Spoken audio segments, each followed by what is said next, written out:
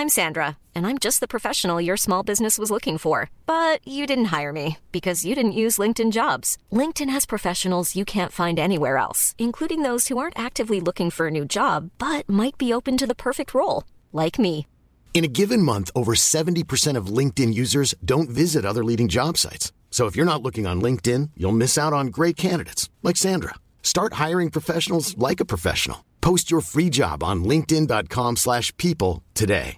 Ready to pop the question? The jewelers at BlueNile.com have got sparkle down to a science with beautiful lab-grown diamonds worthy of your most brilliant moments. Their lab-grown diamonds are independently graded and guaranteed identical to natural diamonds, and they're ready to ship to your door. Go to BlueNile.com and use promo code LISTEN to get $50 off your purchase of $500 or more. That's code LISTEN at BlueNile.com for $50 off. BlueNile.com, code LISTEN.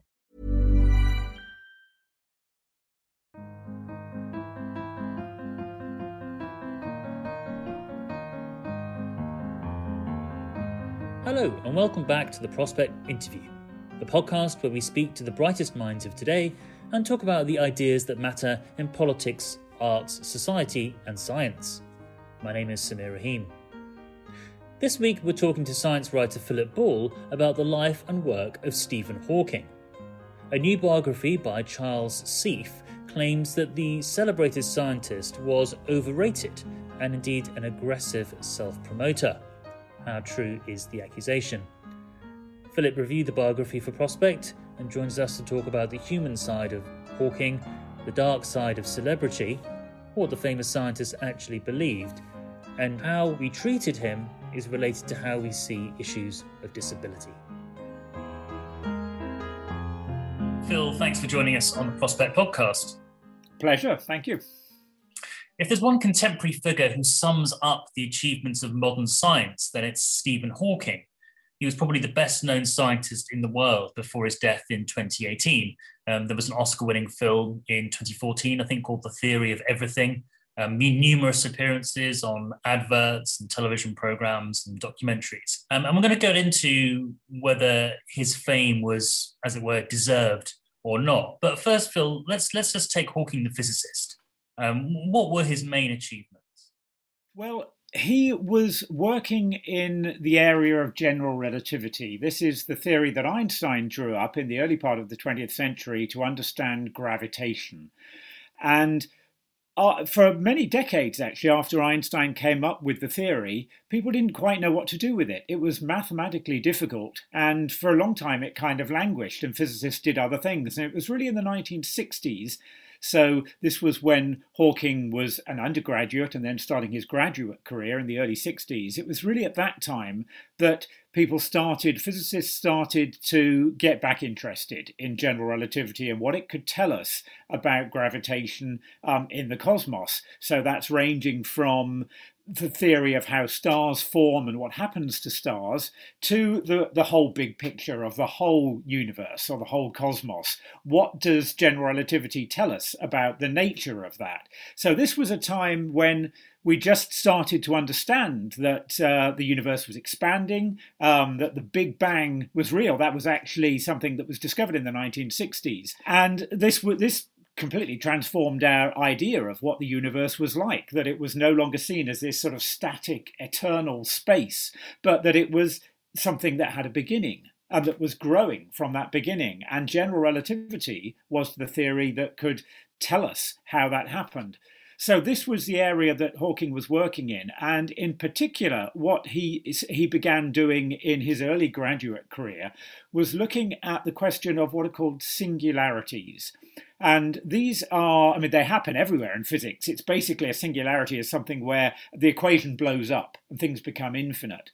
And in general relativity, that was known to happen in principle when a star collapses under its own gravity. If the star is big enough, that collapse seems to have no end point to it. So the star just shrinks and shrinks by its own gravity because it's run out of fuel, so it doesn't have the energy to sort of keep itself expanded.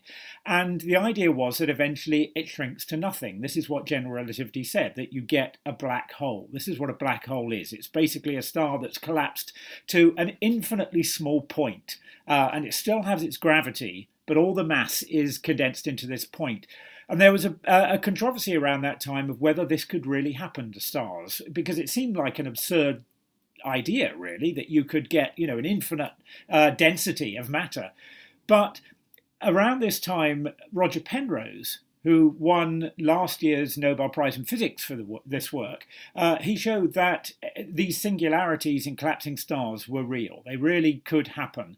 And this was the area that Hawking started to work in, particularly in conjunction with Penrose for a time.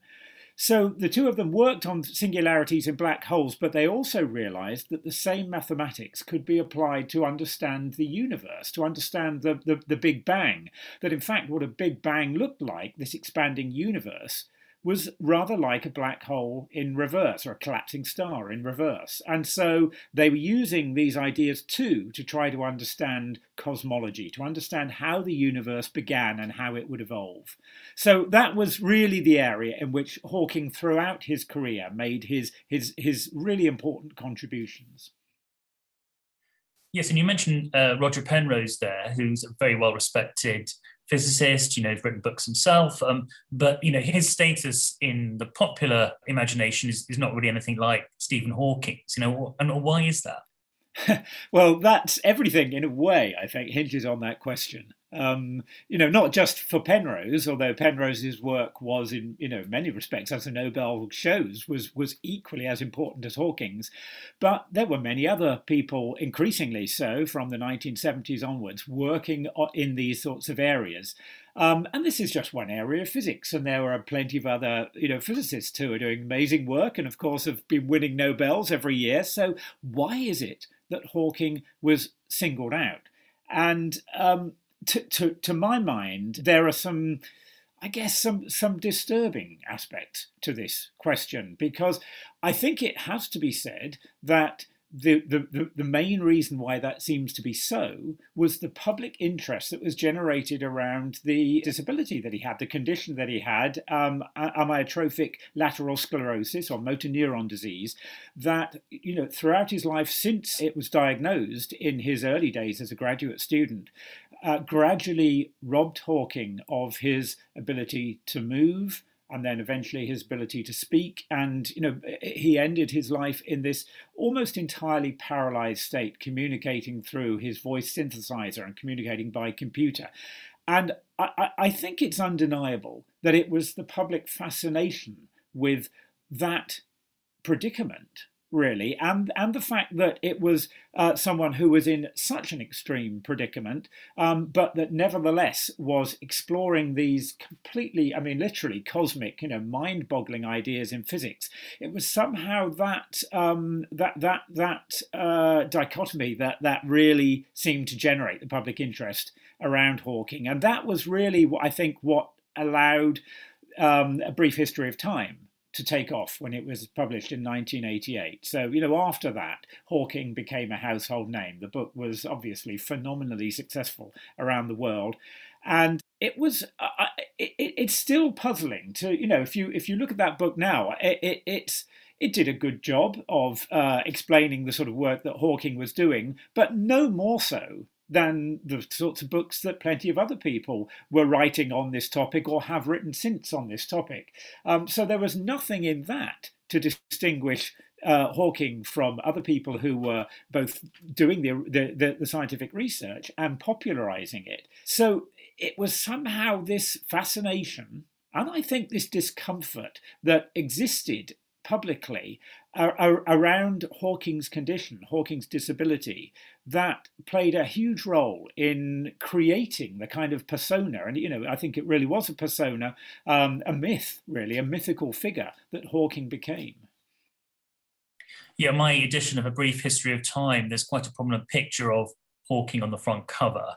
And I wonder whether we can ask the difficult question of how much he was complicit in the process you just described. Oh, I think he was absolutely complicit in it, but I think it would be unfair to hold that against him in some ways because he was. I think it's very clear that he was someone who enjoyed fame, enjoyed the public profile he had, and why should he not? Plenty of people do.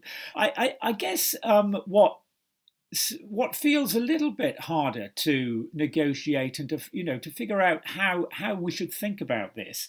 I suppose what it seems is whether there was some complicity in the notion that I think what it comes down to is that people were fascinated by how it was that someone with this sort of disability in a wheelchair could, to put it bluntly, and I think we need to, could be so intelligent.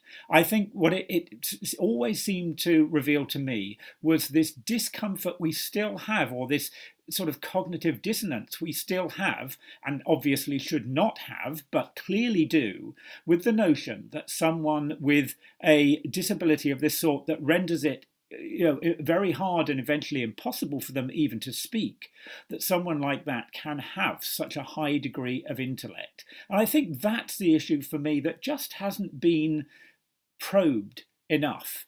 Because to me, what happened to Hawking reveals this discomfort in society that we still have, or this struggle we have to reconcile those two considerations, that someone can have this kind of degree of disability and yet still be such a brilliant physicist.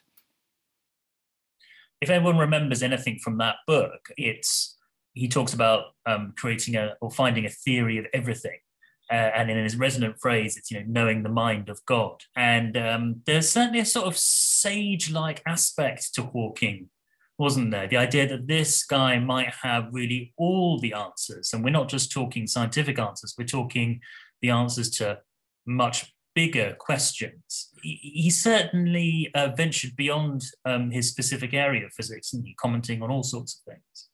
Well, I think this is another aspect of his persona. The fact that he had this disability meant that he became so much more of a kind of blank screen on which we could project all kinds of fantasies. And in some ways that became all the more uncomfortable because Hawking was someone who was quite happy to pronounce on areas in which he wasn't a specialist at all.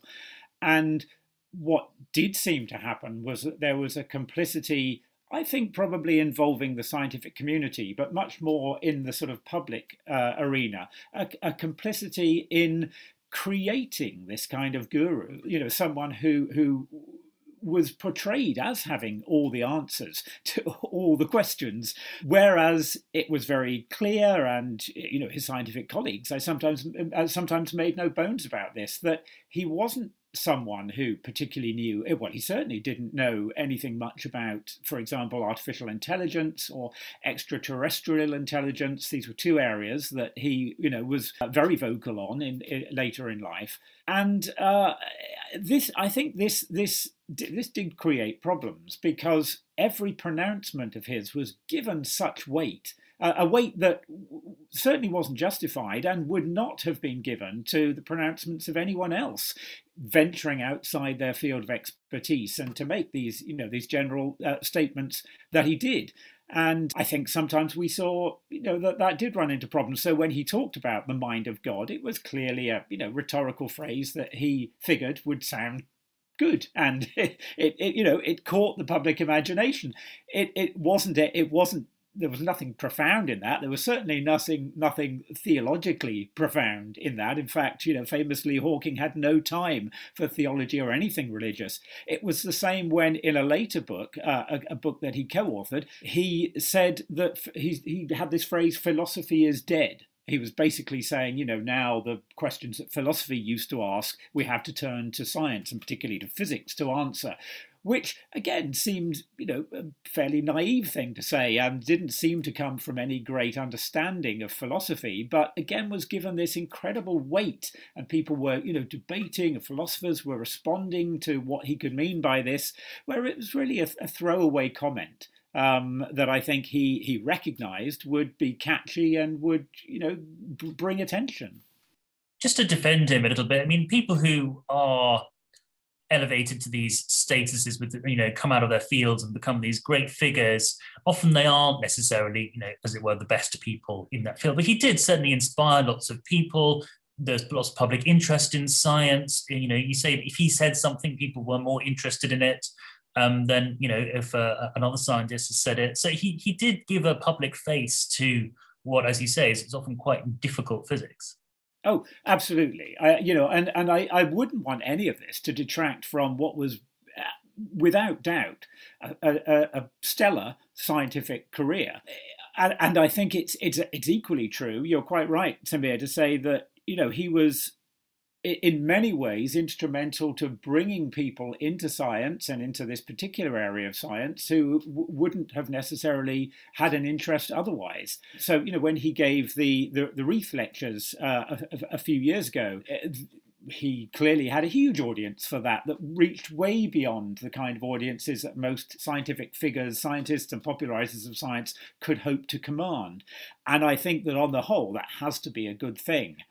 It feels like we have to be a bit more hesitant when what comes with that is a kind of false authority, on areas where he wasn't an expert.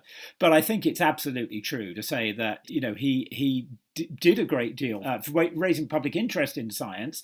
And I think it has to be acknowledged that he did a great deal for raising awareness about his condition, about motor neuron disease and about disability in general. He famously featured in the opening ceremony of the Paralympics in the UK. So, there were definitely good things that came out of the public profile he had. One of the more uncomfortable passages in your review for us is when you talk about his relationship with his collaborators, people who helped him write Brief History of Time, people who co-authored scientific papers, and his sort of lack of acknowledgement of that. And in some cases, with much younger colleagues, determination to sort of trump them, as it were, and almost, in a way, take away their achievements.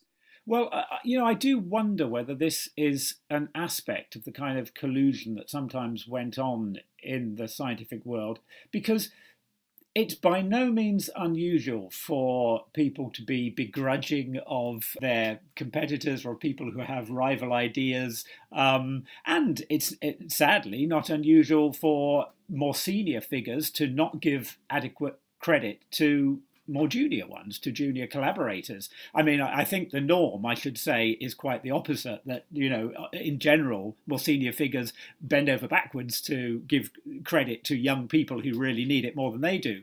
But nevertheless, it did seem striking to me, and we're talking here about the Charles Seif's biography of Hawking, which really goes into these details. And it was, although I'd heard some of those stories before, it was striking to me how many of them there were, and how strongly sometimes he opposed and almost campaigned against younger people who had ideas that seemed to challenge some of his own. I mean, that included some of his students. When, some of the ideas, the speculative ideas he had, if students weren't coming up with work that seemed to validate those ideas, then he wasn't happy. And if some of them came up with work that seemed to contradict them, he really wasn't happy. And there was one instance in particular with one of his students, who was a student for a while, where Hawking almost tried to get him drummed off his graduate course because he didn't like the results that this poor chap was coming up with, because they seemed to conflict. And the picture that seemed to emerge from that was of someone who was less interested sometimes in seeming to find out whether his ideas were right, and more interested in finding people and ideas and work that would confirm them.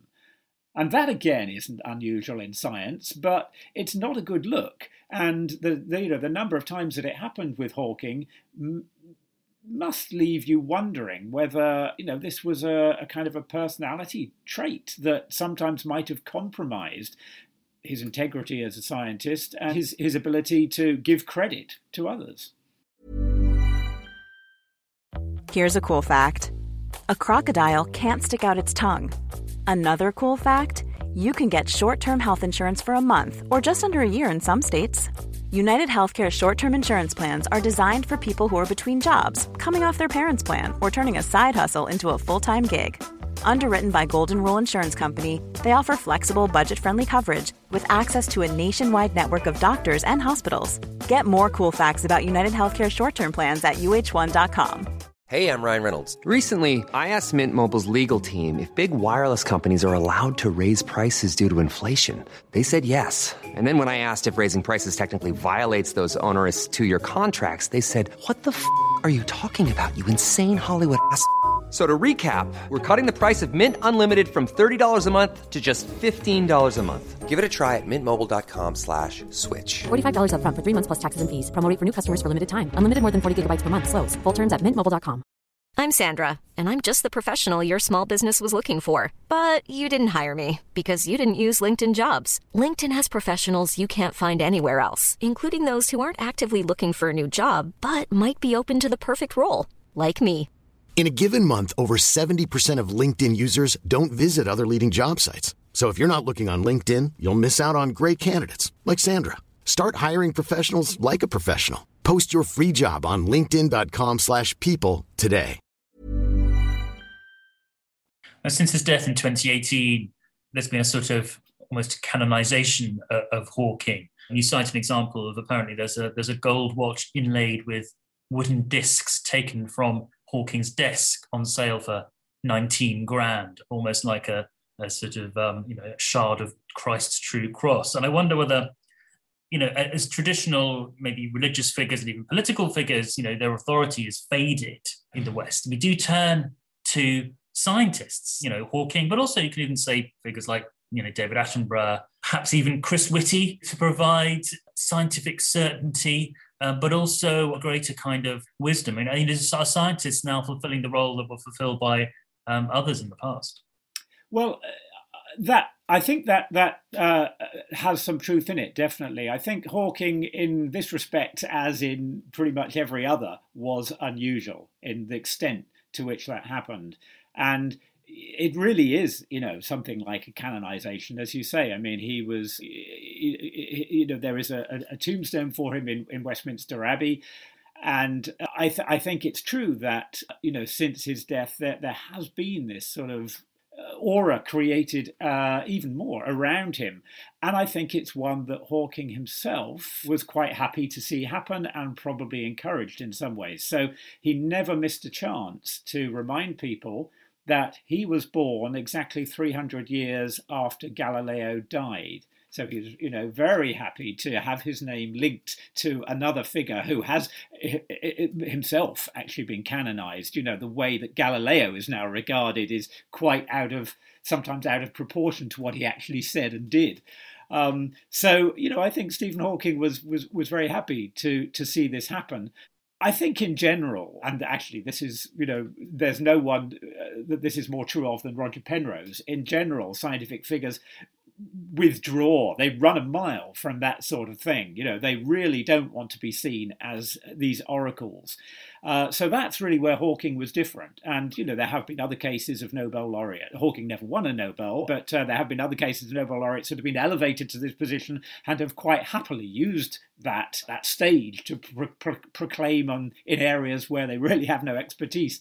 But I think that this was something that, that Hawking was quite happy to do. On the whole, I think, in areas like, as I say, the future of AI and the prospects for extraterrestrial intelligence, that, it's not going to do great harm, perhaps, to the public discourse to have someone saying the things he did without a great background of knowledge. But nevertheless, there are real hazards when this is allowed to happen and when people, indulge it. There have been Nobel laureates in the past. I mean, James Watson, is one who won the Nobel Prize for his work on DNA and has now fallen from grace because he was quite happy to proclaim on issues of race and intelligence and the genetic component of that in ways that are now clearly seen as racist. So, that when that sort of thing happens, it can do great harm to public debate on a sensitive issue. I don't think Hawking ever went near anything like that, but it shows just what sort of hazards there can be when a figure is given this sort of status. And were you worried, writing this review and previous work you've done on Hawking, that people would come at you for sort of taking down a sort of scientific god?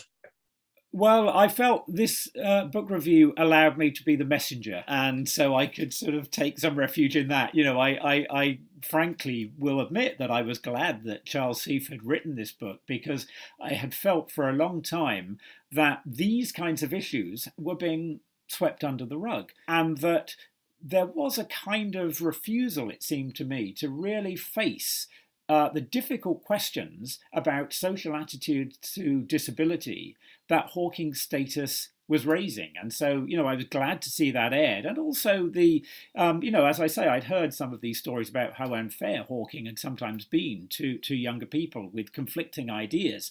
And it was, I think, valuable to have that brought into the open. I think also it was good that Charles Seife looked a little bit into questions about Hawking's. I guess my another concern is that Hawking, when he pronounced on things like philosophy and religion, it seemed to be on the basis of no real knowledge or reading about them at all, and I didn't feel that was particularly healthy for public debate either. So I was glad that he brought that into the open a bit more. So yeah, I wasn't too nervous that I was going to be seen as the one who was saying these things rather than reporting on them. But I was glad to have the opportunity to air them. Bill, it's a terrific piece, and thank you so much for your thoughts. Thank you.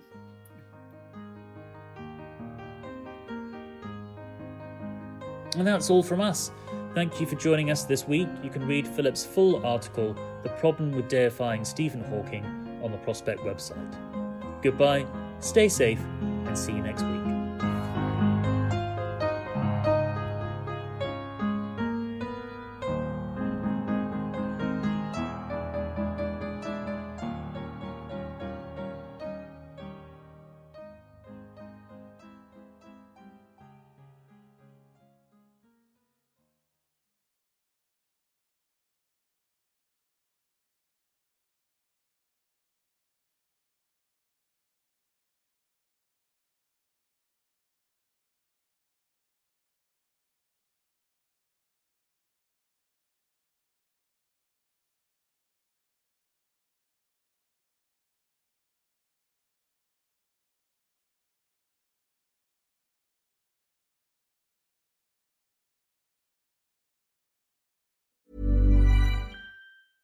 Catch those springtime vibes all over Arizona.